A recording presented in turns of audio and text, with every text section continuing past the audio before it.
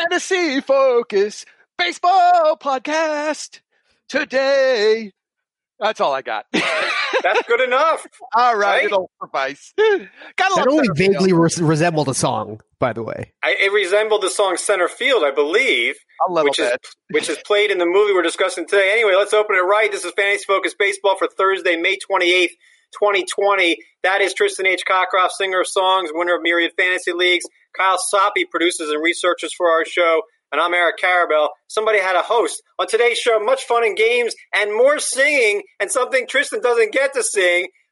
Anyway, last night Tristan and I participated in a retro draft. We'll discuss that later on. We'll discuss the owners and the players. They really get along well. But first, we bring in our good friend, and not just for Thursdays. I like to think he's our friend for every day of the week. It's Joon Lee. Today we're going to talk about Bull Durham. Joon, welcome to the show again. Eric and Tristan, you guys are my friends for life, so I would hope so, because I think we've built something strong here. We've got a good foundation. A great foundation, a good baseline for success. There's no acrimony here. We love talking about baseball and movies, and we're going to do that now with the awesome flick Bull Durham. And as always, I will ask you off the top, Joon, when did you see it? Did you see it like last week? Did you see it 10 years, 20 years ago? Literally finished it 10 minutes ago. Oh, my goodness. I don't want to say it's a problem, but for the first time, I finished it 10 minutes ago. Okay, you're basically you're the kind of person the meeting. Oh, geez. Exactly. You're the college student who's like, I got an exam at 7 a.m. I'm going to start studying at 3 a.m. Is that you? Is that what you did in college? That was like me freshman year of college, but I got a lot better at that. It's just like with these movies. It's like I wake up early anyways. We're recording at like 10:40-ish every single day. I've got time to crank out an hour and a half in the morning. All right, so it's obviously fresh in your mind, Bull Durham is. And I think it's a fantastic movie, one of the best baseball movies ever made. Crash Davis, Annie Savoy, Nuke Lelouch, the top three characters. What are your overall impressions? I loved this movie. I thought it was so funny, and it really, really held up well. And I thought the thing that really stuck out to me about this movie was how specific the details were about minor league life, the vernacular that they use in the movie, the clubhouse dynamic, just the general like atmosphere, how players deal with each other. All of that stuff felt very true to life in a way that I don't think is the case with most baseball movies. And so just by that alone made me really appreciate the movie. And I was looking up on Wikipedia as I was watching. And it turns out the writer of the movie and the director of the movie was a former minor league baseball player, which explained a lot. It made a lot of sense. For me, this movie is a Susan Sarandon movie. I think this movie is nothing without just her incredible performance, because I think it's a really hard part to make not corny. She kind of anchors everything, and she's kind of the person who both Nuke Lelouch and Kevin Costner's character, they come to her, and she's kind of this like interesting fulcrum point where she kind of, you see kind of the growth and the development of the characters through their interactions with her. And it was just interesting just to generally get a sense of baseball culture, like the day-to-day baseball culture in a way that I don't think is portrayed in most pop culture. And so it was a lot of the mundane stuff that I really, really appreciated about this movie. And also, honestly, it's just a really fun, funny, well-written baseball movie. It's really hard. I think it's very, very hard to complain about it. And it's really, really held up well considering, it was released in 1988. Kristen? It's a very complete movie. And the more that I watch this one, and I think now I've seen it about 5 or 6 times, I probably feel as strongly about this one in the rewatches of any baseball movie I've ever seen. It holds up. And not only that, I think I have a greater appreciation each time. Whereas a lot of these others, we discussed The Sandlot last week, I like less each time I watch it. This is one that I could continue to return to. And I probably underappreciated it the first time that I saw it. I did not see it when it first was originally released. I think it was early 90s when I had first seen it. And I'll tell you this, it struck me as a rom-com more than anything, and a little bit less of the baseball. And I think I came to appreciate the fact that those two are merged together in a very effective way. It does a good job, as Joon said, of giving storytelling here. It kind of brings that together. I've gotten used to it over the years. I have. I guess it bothered me initially, and now I probably should put it number one. I didn't, and it was a mistake on my part. It's certainly entertaining and emotive to me, and nice lessons as well, as you mentioned earlier, June.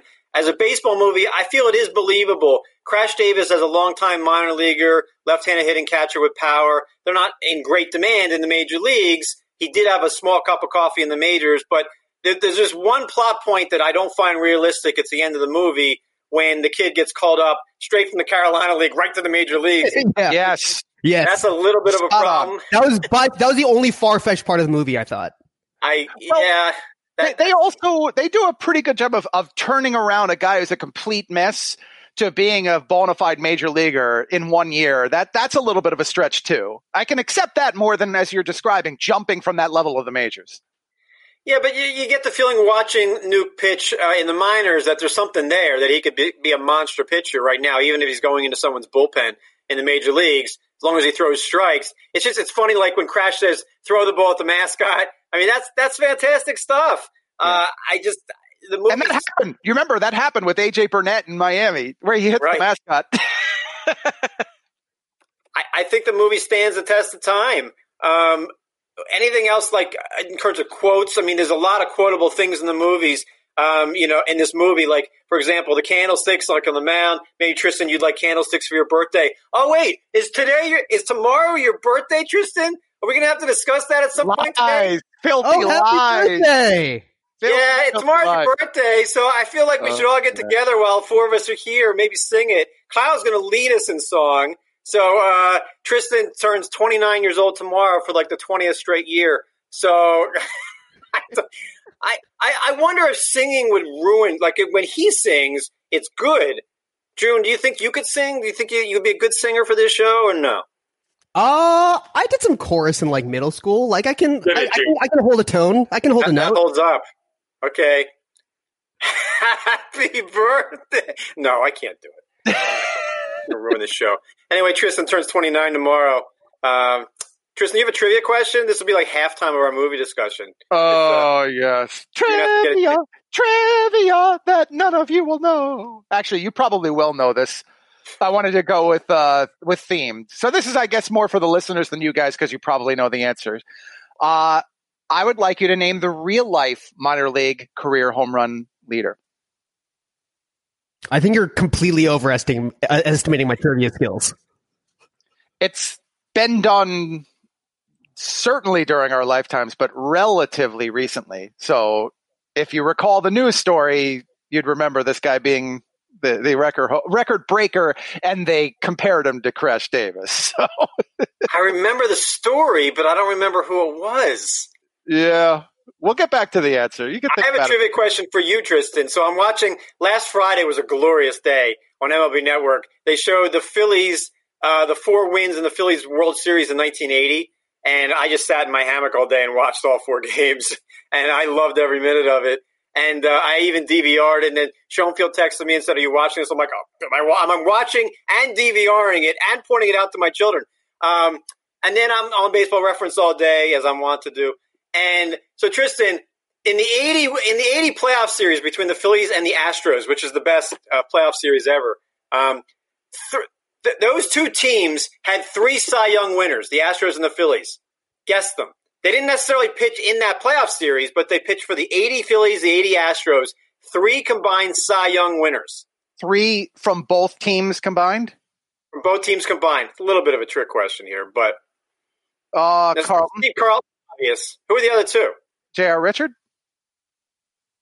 Oh, we'll get to your answer a little bit later. Back to the movie now.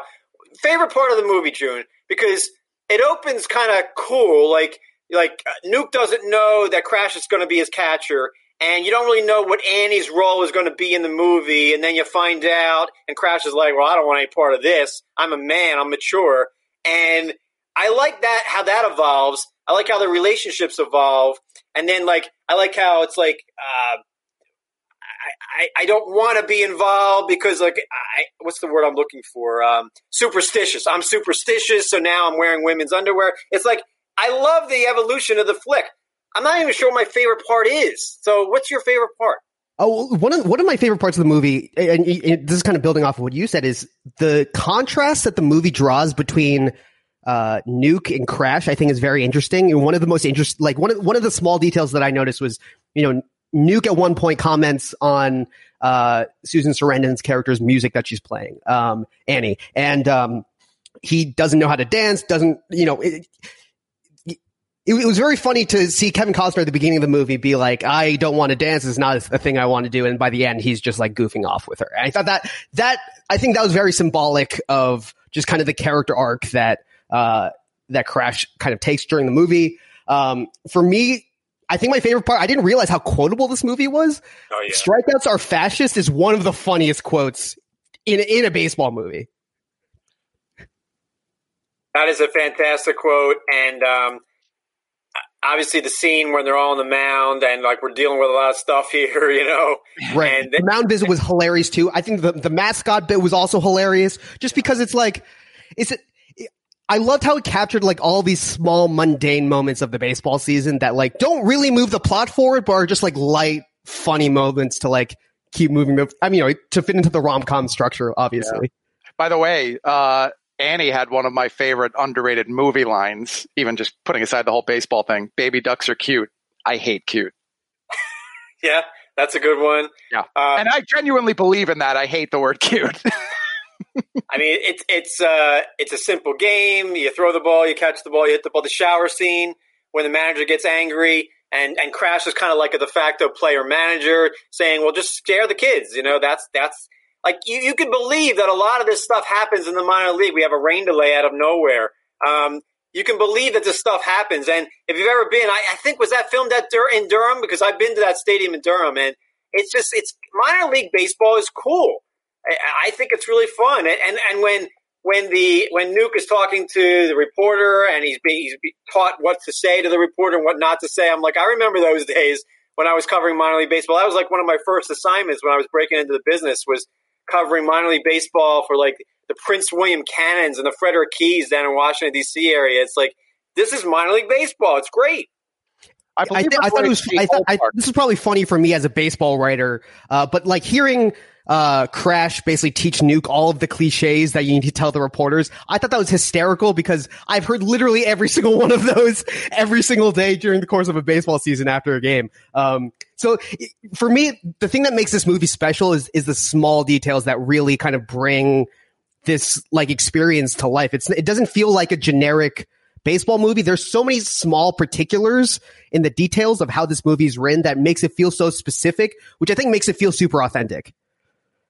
Yeah, like when Crash is giving the hitter just telling him that a fastball is coming.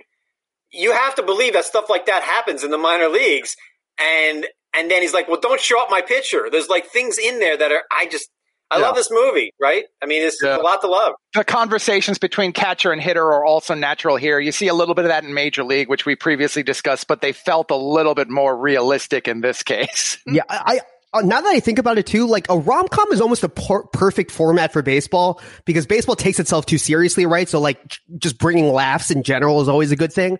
But also there is a romanticism about baseball, right? Like the speech that Annie gives at the beginning of the movie, I think is very emblematic of the way a lot of people feel about baseball. This very romantic feeling of nostalgia, connecting philosophy and love and all that stuff. Like it felt very, it felt like a movie that like obviously a lot of people could watch, but it also felt like a movie that was made for people who love baseball.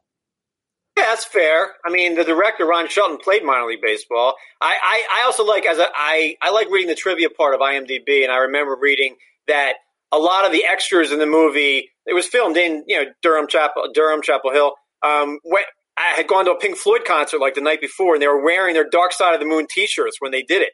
And I went to a Pink Floyd concert, I think, like the same year, and I still remember it. And man, I wish I could go back to those days. Will concerts ever happen again? And so much. I don't know. We could go on and on about it. Tristan, any final thoughts on Bull Durham? I mean, from the historical perspective, yeah, it's it holds up. A ridiculous left field thing for me was the ball that gets hit by the home run in the game where you win a steak, which is where I got my little name in this squad cast from, is was added for the movie. I actually thought that had been an original to the stadium. It was added for the movie, and they that's not there. But it might have gone there after. No, they created it for the movie, and they have kept it since. Yeah, they kept it around. Yeah. Next week, I believe, is Field of Dreams, which is fantastic. So, June, I'll just ask you off the top: have you seen that movie? Or are you going to watch it next Sunday? I have seen Field of Dreams. Yes. Okay. So that's not going to be cramming. 3 Kevin Costner baseball movies, correct? Yes. Yeah, I mean, I don't want to do the third. The third one is the one where he's a pitcher for the Tigers and throws a perfect game. The third wasn't as bad as I seemed to fear when I watched it, but it's not like Trouble with the Curve. It's not that bad. It's not a bad movie. That other one, what's it called? You know what I'm talking about? The Love of the Game. Yeah, no, because Vince Scully's in it. I don't think that's a bad movie. Field of Dreams is not a bad movie, although there's something I just can't get over. Yeah. I'm going to save my Field of Dreams takes for next week. We'll get there. We'll save that for next week. There's also something I can't get over. While we have you, June, let's talk about what's happening in real baseball right now, because it's a little bit disconcerting. And I don't want to overrate it, and I certainly don't want to tweet about it, but I want to take it seriously. It seems like there's so much acrimony between the players union, and the owners when it comes to how to divide the money. And I can see both sides of this, okay? And all I want, and all that I think most of the listeners to this show want, is baseball in 2020 and beyond. I don't think they really care how it happens, whether anyone's there, who makes what. But after the Max Scherzer tweet from last night, things aren't looking so good. So I want to ask you, as a baseball writer, do you think this is all legit? Do you think this is posturing? What's going on? So it's probably a little bit of everything, right? I thought the fact that Scherzer tweeted that out was extremely significant. Mostly because, he's one of the highest ranking players in the union, and he's Max Scherzer. He's one of the most, famous players in baseball. And so the fact that he was taking this very public stance about how they basically weren't going to acknowledge the fact that MLB wanted to reduce their pay rates in their counterproposal, I think just generally speaks to the state of the relationship between the league and the union. There's been a lot of chatter over the course of the last couple of years about this upcoming CBA negotiation in 2021. And I think there's been a lot of nervous people around the game, people who think that they're before this pandemic happened, that there was a decent chance of a player strike potentially happening or games just not happening. And I think this pandemic, like a lot of problems in America, has accelerated and brought to the forefront like all of the issues that are happening. When you talk to players and when you talk to front office people, just the general trend that I've gone from talking to a lot of folks in the game is that there just isn't trust on both sides. I think both sides view the other side extremely cynically. And so they're going to, take all of these negotiation taxes in the most cynical way possible. And so I think it's creating more acrimony on social media. And it's really, really unhealthy for the sport just because, the players lost a lot in the last CBA negotiation. I think that they're in a place where they want to make ground back up, and we have to see kind of what happens because the owners are taking a very hard stance here and trying to cut player salaries. It's a really, really complicated situation. And personally, for me, my biggest concern is just what happens if we just don't have a season of baseball? What does that mean for the future of the sport? We're already in a place where Mike Trout, potentially one of the 5 greatest players of all time, is only known by 43% of Americans, according to the New York Times. Like, that is a major problem for baseball in terms of its notoriety. And as a 25-year-old baseball fan, there is not a lot of us. There is not a lot of people who are in their 20s who are extremely passionate about baseball in the same way that people are passionate about basketball and football. And so the thing that really worries me is that, and this might be the most anxious part of me coming out, but you have an entire summer where there's no baseball. Who are these kids going to, who potentially have any interest in baseball? Why would they gravitate towards baseball when the owners and the players are squabbling over millions and millions of dollars? That's the thing that really, really worries me. And I think that is getting lost in just the public posturing that's coming from both sides, is that at the end of the day, none of this matters if nobody cares about baseball in 20 years. And so my hope in all of this is that obviously things are done safely and people don't get sick in the whole baseball community, and that they're able to logistically handle this well, which I think there's a lot of concerns from the players just about the whole safety aspect of this. But I also think it's about the future of the sport and young fans and not making this all about money, because at the end of the day, we're talking about Bull Durham, right? It's this incredibly romantic story about how baseball can, it's a very romantic story about how people think about baseball. And I think that when we're in this kind of situation, it's so easy to get lost in just the dollar amounts.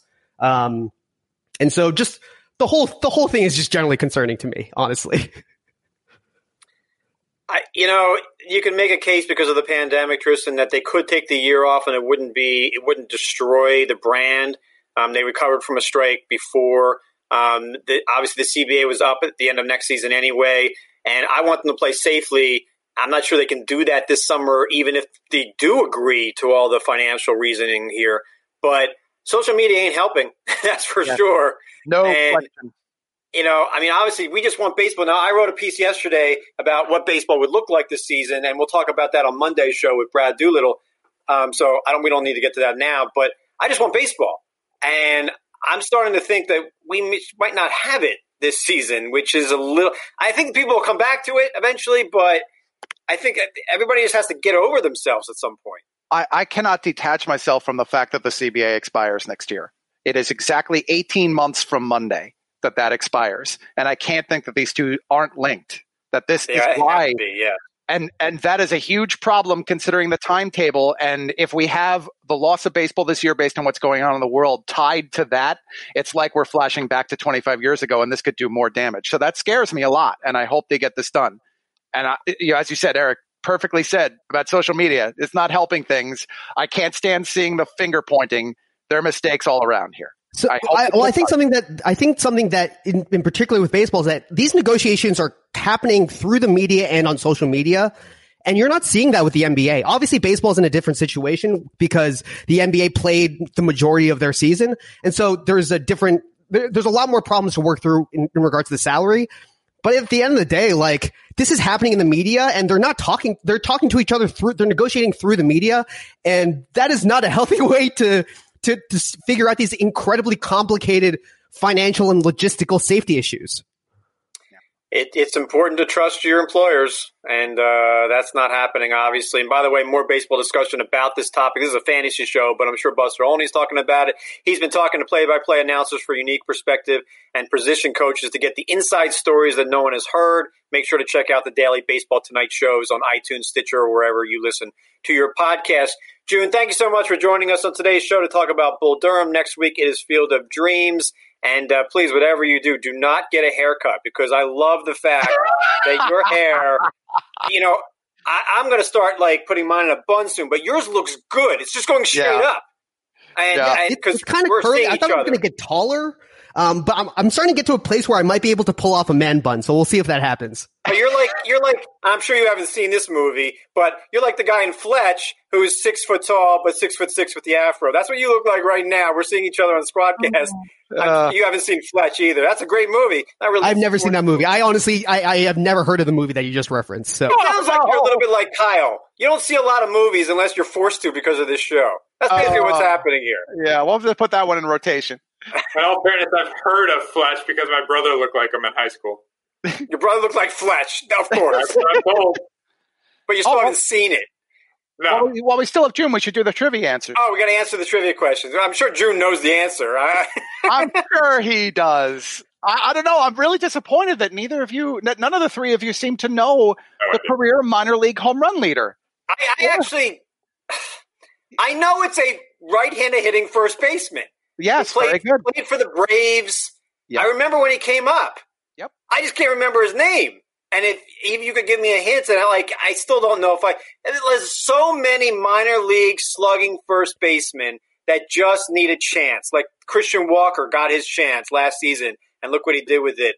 And this guy, he basically, if you're a first baseman who has no defensive ability anywhere else, you have slugging power, you're not a big walker, you're going to be stuck in the minors for a long time. All right, Joon, do you have an answer here? I have no clue.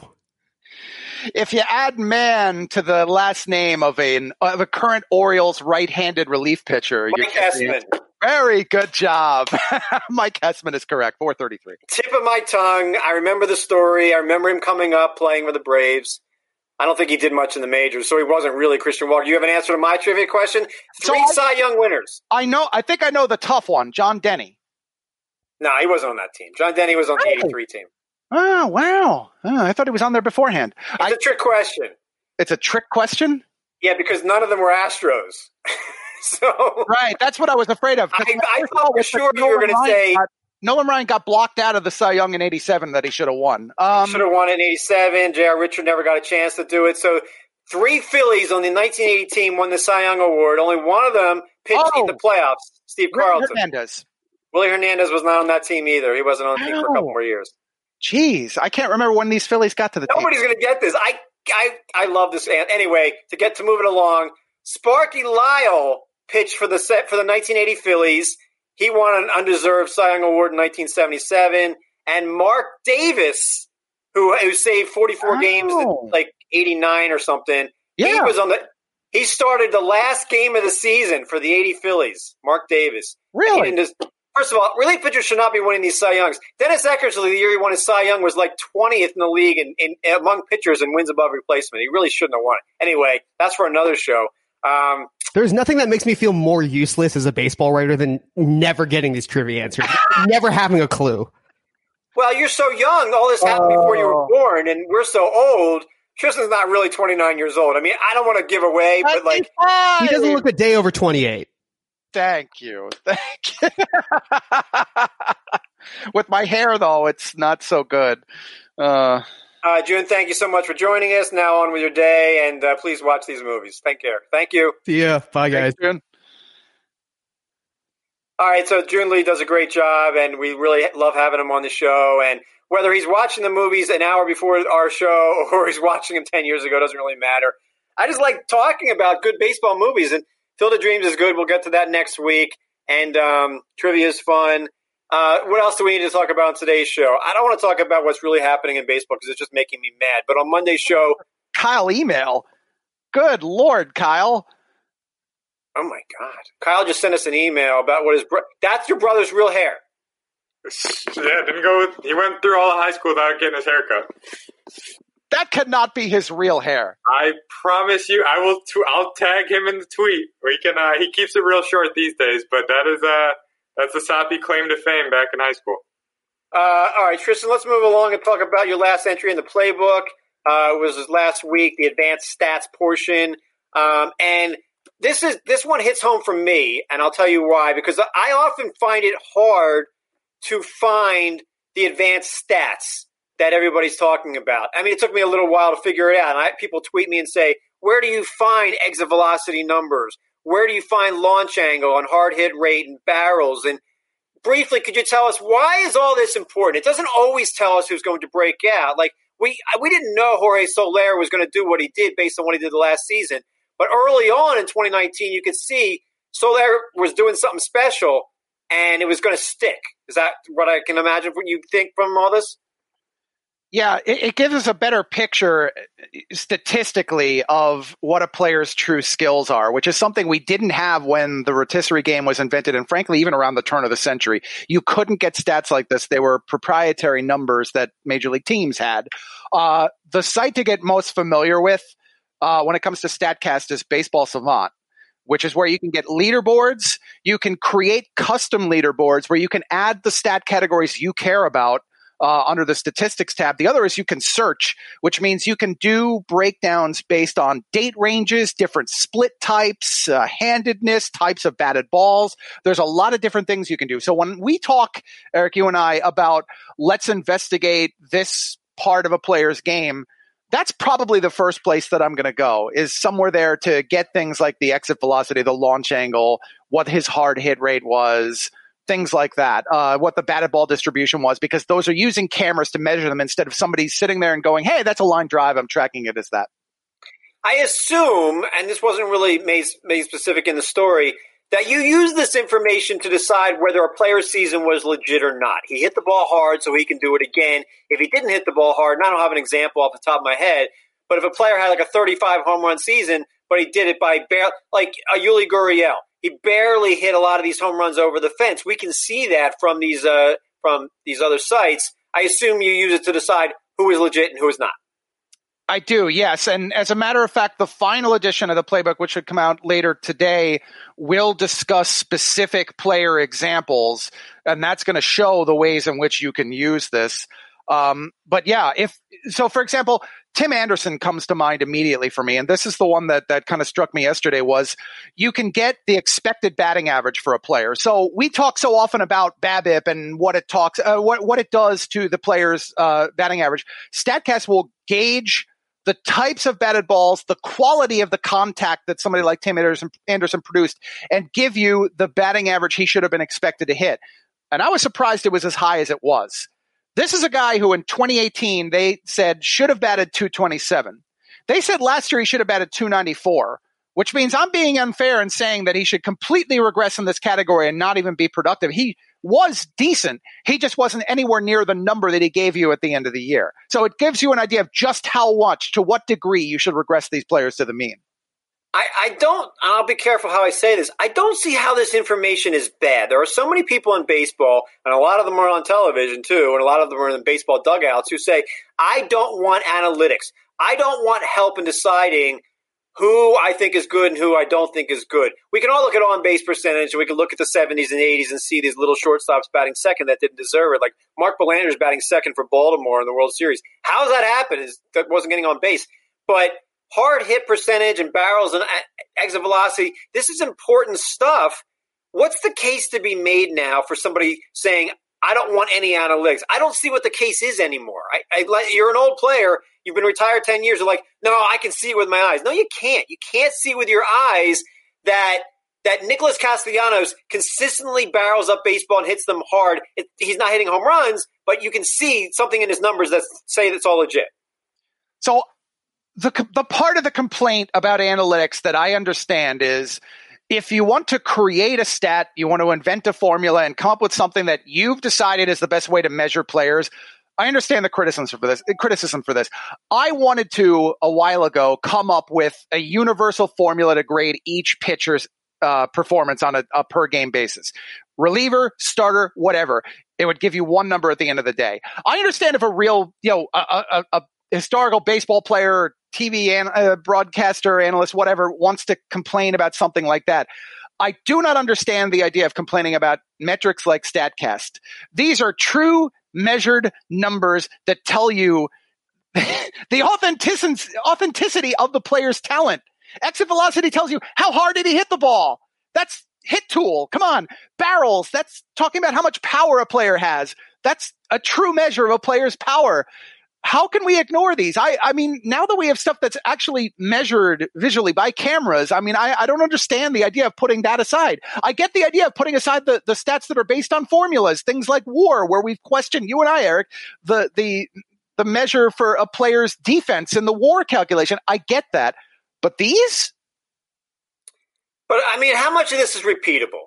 But the one problem that you and I, not problem, but we disagree a lot on the show about is what is repeatable and what was just a bad season? And how much should we put into what happened last year? We know what Jorge Soler did with barrels last year. He led the league in the category, I think. And then he hit a ton of home runs. And then you wrote in the article that Max Fried allowed only 21 barrels all season. How much of what Soler and Fried did is repeatable when it comes to barrels and X velocity and all that? It still comes down to you have to either trust the 3-year average. You have to trust that maybe what he did 2 years ago was more legit than what he did last year. It's predicting ahead. We already know what the players did.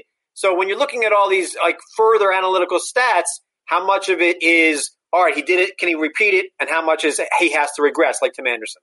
So the unfortunate truth here is that there isn't enough data in StatCast history for me to do a fair examination of repeatability. StatCast, the stats are available only from 2015 until now. It's been 5 seasons in the tank, and frankly, I think the past 3 years are the ones that are the most accurate out of those. So it's not enough yet for us to do year-over-year regressions. When we talk about projections, I think 10 years from now, when we have 10 plus years of data in the tank, it'll be a little bit easier for us to use these to build a better projection model. But I don't think we can do that today. For me, the value is, I have a question about a player. Why did Joey Gallo hit for a better batting average? This is something that's going to come up in the final playbook. And Eric, you've asked me, why do I believe in Joey Gallo? The reason I believe in him is that I know what he did to work with his new hitting coach, Luis Ortiz, last year. And I want to know statistically, what did that mean for him? And what I saw was that he was a heck of a lot more patient, had a much better strike zone judgment. And then I have to make the decision based on that data, not in a projections model, but just up here. Do I believe in what happened before it in the 2 years, or do I believe in what StatCast is telling me? And I'm making the decision fantasy-wise that I believe fully in last year, and I'm going to toss aside the previous 2 seasons. Well, that's what it comes down to. You win your leagues, and you have to project ahead. So, man, Jorge Soler is one of the most, and we keep talking about him, one of the most interesting players because he showed up so much on these leaderboards last season, but in the past he hadn't. It's almost like he finally put it together. What do you believe with him? I believe that if I had him in Philadelphia, translating out of Kansas City, he'd be a sim hero. He'd hit like 80 home runs in my ballpark. I believe the power is legitimate. I believe when he was on the Cubs that there was power there. I didn't think he was swinging at the right pitches. He changed. There was something actionable that he changed that we didn't know he was going to be able to change. That's why he had such an amazing season, and he did. He hit 48 home runs. So he overcame his ballpark. He overcame his past predilection to swing at everything, and he actionably changed. He's one of the 5 players who've made the most changes to his batting approach to become a better player. Give him credit. So I think he's legit. Look, we'll get to this on Monday. Nobody gets projected to hit 400 or to hit 50 home runs, okay? Everybody comes back to the pack a little bit. Jorge Soler could lead the league in home runs the next time there's a league. I could see that happening. But not hitting for average. 270 maybe. What's interesting about what Soler did, you and I discussed him, I think, in May or June of last season, was he looked like he was being more patient. At the end of the year, the numbers did not bear that out. The significant change was he was making better contact on pitches in the strike zone, which suggests to me exactly what you're saying, that he made specific adjustments that are more difficult to measure, and they resulted in some big stats. StatCast tied for 10th in hard-hit baseballs last year. He was first in barrels, as you pointed out, with 70. That's just absurd. 70 barrels. I mean, why wouldn't everybody want this information? You're running a major league team. Okay, like, why would you want to be the Mets and just ignore this information? Your manager says, I just don't care about it. Like, that's dumb. I don't get it. And I'm not a fan of that team, so I don't care. But, like, why would you ignore that? I mean, for lineups, for roster construction, for all kinds of things, for fielding, you can see who's getting the baseball. I love when they do on StatCast this center fielder, Ramon Laureano, who runs all the way, does this at an angle, and he's sprint speed to get to the ball, and he makes an amazing catch, and then he throws it. Like, that information is helpful to every major league team. Why would you want to ignore it? I don't get it, but that's not my – and look, my team's no good at it either, obviously. The Phillies are not a great team, so. I do think that major league teams, use this a lot more than they let on. I really don't doubt that. And I know that players do. I know that there are players. If the manager does, then it doesn't matter. If the manager thinks that this is, a bunch of it, they're not going to pay attention to this stuff. They're going to bat their worst players at the top of the order. They're not going to, we know for a fact that you want to put your best hitters batting second and fourth, not third. Stop batting your best player third. Mike Trout should not be batting third because too often, more than not, he will come up in the first inning with nobody on and 2 out. Yep. You want to bat your best players higher in the order, not fifth or sixth because they're power guys, because you want them to bat more over the course of a season. That's like 50 at bats per, or 50 plate appearances per spot in the order. I think it is. It varied based on the numbers, but when you're talking 2 spots, you were looking at 70, 75 or so. It's a pretty significant distance, especially if you're looking at the more productive teams, the ones that come to the plate more often over the course of the year. Wade Boggs was one of the best leadoff hitters ever. He did not have sprint speed. In the 1986 draft we did last night, I looked it up. He was 0 for 4 in stealing bases. Stealing bases is overrated. I'd love to have seen his sprint speed, though. Yeah, it didn't matter how fast he was. It's all. Sprint speed, by the way, is one that I have not fully embraced yet. I love the measure, but I'm not quite sure yet what it tells me. I'd be a little careful with that one. I haven't had enough time to fully. It tells you that a guy can run, but he can't steal bases necessarily. Right. So many guys. I'm trying to think of names now from the past of players that should have been base stealers, but they just couldn't figure out. Cesar Hernandez, now in Cleveland, cannot figure out how to be a good base stealer. Whatever the instincts are, or reading pitchers, or getting the right jumps, he has the speed to steal 30 bases a season. He's just never done it, and he's never going to do it, I don't think. Jeff Stone, the old Phillies, could never figure it out either. Anyway, we've wasted enough time. That was fun. It's a good discussion. If we had any hash browns to ask, we would ask them. If you have any hash browns for Monday's show about a potential season, try not to. I saw somebody comment on this on Twitter last night. I thought it was the best answer. Don't pay attention on Twitter to what's happening right now in baseball with the acrimony between the union and the players and the owners, because it's just not going to help you. Just hope that they figure it out at some point and we get baseball if it's safe. And you know what? Even if they don't play this year, I'll be back for next year. So you can say, well, it's going to ruin it for me. It's not going to ruin it for me. It's the one sport that just can't figure things out. Hockey figured it out pretty easy. Basketball will follow. Football, they don't have anything to figure out right now, but at some point they will. It's just incredible to me what's happening here. But anyway. Both sides, I think, want you to listen. That's in their best interest, and I'm just ignoring it. I think there's, all mistakes, and I just hope this gets done. Hey, all right. Do you want to do any quick thoughts on the 86 draft since you brought it up? Not really, man. That annoyed me.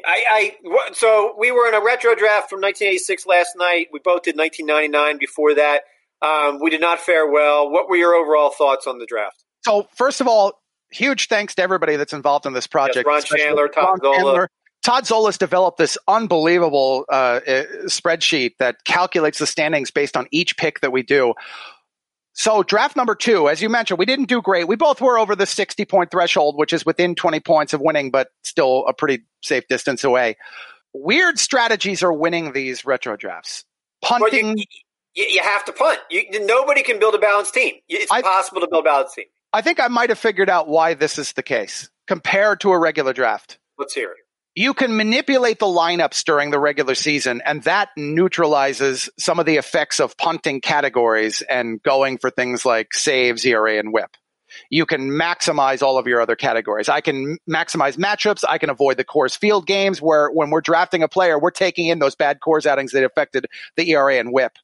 We're also doing ad drops. We're not doing that in this. So we're draining the player pool and the quality games deeper than in a traditional draft than we are in a retro draft. But you still, I was saying before the show to Kyle, I drafted Milwaukee Brewers ace Teddy Higuera in the second round. I punted whip because I drafted Higuera. His whip was worse than everybody else's in the league, like their team total. I didn't realize when I drafted him, that was it. I finished last in whip. I couldn't win. You can't win by punting ERA and whip. So I hope I get another shot, and I'm going to try it again. It's just the thing that bothers me is you can't build a balanced team and win because everybody's punting something, and that means that and it comes down to the last pick. It was another dramatic ending. We had a dramatic ending in both of the ones I've been in, but I've seen 3 of these now, and if you're not punting something, whether it's batting average, it seems kind of silly to punt stolen bases. The guy who won punted wins and strikeouts. 2 in a row now. Yeah, it's just it's fun. I loved it. I didn't love how long it took, 4.5 hours, but it's something to do, and maybe I'll figure it out next time. As long as I beat you, I guess that's all that really matters. But it was your point about going for the balanced team. I don't think is the winning path. I think that's the winning path currently. I think that is the traditional way to win in Roto because, again, you can manipulate the lineups, you can manipulate the ad drops, and in this, you cannot do that. Right, but this brings to mind maybe the way to win now is punting. I'll be honest with you. I've done drafts so far this year, and I've punted stolen bases, and I've done so or saves because there's a volatile topic. First of all, if you have an 80-game season, the stolen base leader is going to have 15 or 20. Mm-hmm. So why would you take anybody that's just stealing bases? I don't know. I probably lost it last night when I drafted Alfredo Griffin, a shortstop with no power. That's how I lost it. That was 8 points in home runs and RBI that I just gave up by drafting a 35 stolen base guy. There's no room for that in any league, and I foolishly did it. But I enjoyed it. It's fun. I can't wait to do it again. It's here, give me thank you, sir. May I have another? This is throwing the cold water on punting currently. Larry Sheets was one of the players I wanted to get late. As a matter of fact, missing out on him was one of the things that killed me in the standings. Larry Sheets batted 338 times in 1986. That means there were probably 200 additional at-bats that you wasted there by locking him into that spot that I'll tell you I would have maximized during the year. And if that was the case, So Scott Payanowski was the winner of this draft by punting. Yes, all credit to Scott. Good race. Congratulations to Scott. He did, and he saw the strategy previously in the second 1999 draft, followed it, and won, even though it was very close. But we were all saying in the middle of that room that we could have maximized those hitting spots, beaten him in those categories, and then it wouldn't succeed in a current modern day draft. All right, well, we'll see which categories we punt next. Punting has become a more viable strategy for me for 2020, 2021 than I ever really believed, because now I just – somebody can beat you out with a perfect team, but it's really hard to have a perfect team. You're right. You can manipulate during the season, but when we're drafting off of past stats, it's you can't manipulate anything except, and I am not going to punt, ERA, and whip. I've done it in both drafts now, and I didn't mean to do it in either one. It's weird. It's like you're drafting Bruce Hurst, who was so good that year, but his whip wasn't good enough. So it's like, right. If I picked fourth in both drafts, and there were only two great starting pitchers in each draft, and I missed out in both of them. I needed one of them. The strategy I employed in both these drafts, I had to have Roger Clemens last night, and I didn't get him. Teddy Aguirre is not nearly good enough in whip. Of course, another thing to keep in mind with the punt strategy is we have full control over the stats. We know the outcomes in advance. And if you do it today, you don't. If you draft three closers and you decide that you're going to punt wins and Ks and go for saves, ERA, and whip, and then your two closers lose their job, bye, you lost. I should have punted saves. I was going to punt saves again, and I didn't do it. Anyway, we're done for today. Thank you so much for listening to our show. Many candlesticks to Tristan for your 29th birthday on Friday. Please tweet him annoyingly and tell him what you think about him. We'll be back on Monday to talk about some other fun stuff in baseball, including the leaderboard piece that was published on ESPN's MLB page Wednesday and Thursday. I wrote a piece to go with it eventually. And basically it's projecting the metrics for a shortened season, which obviously we're doing as well, projecting which numbers are going to happen. And we'll get Tristan's thoughts on strategy. I wrote my piece up on strategy, but I'm sure Tristan could have done it a lot better. All right, thanks so much to Joon Lee, Kyle Soppe, Tristan H. Cockcroft. I am Eric Carabell, and have an awesome weekend.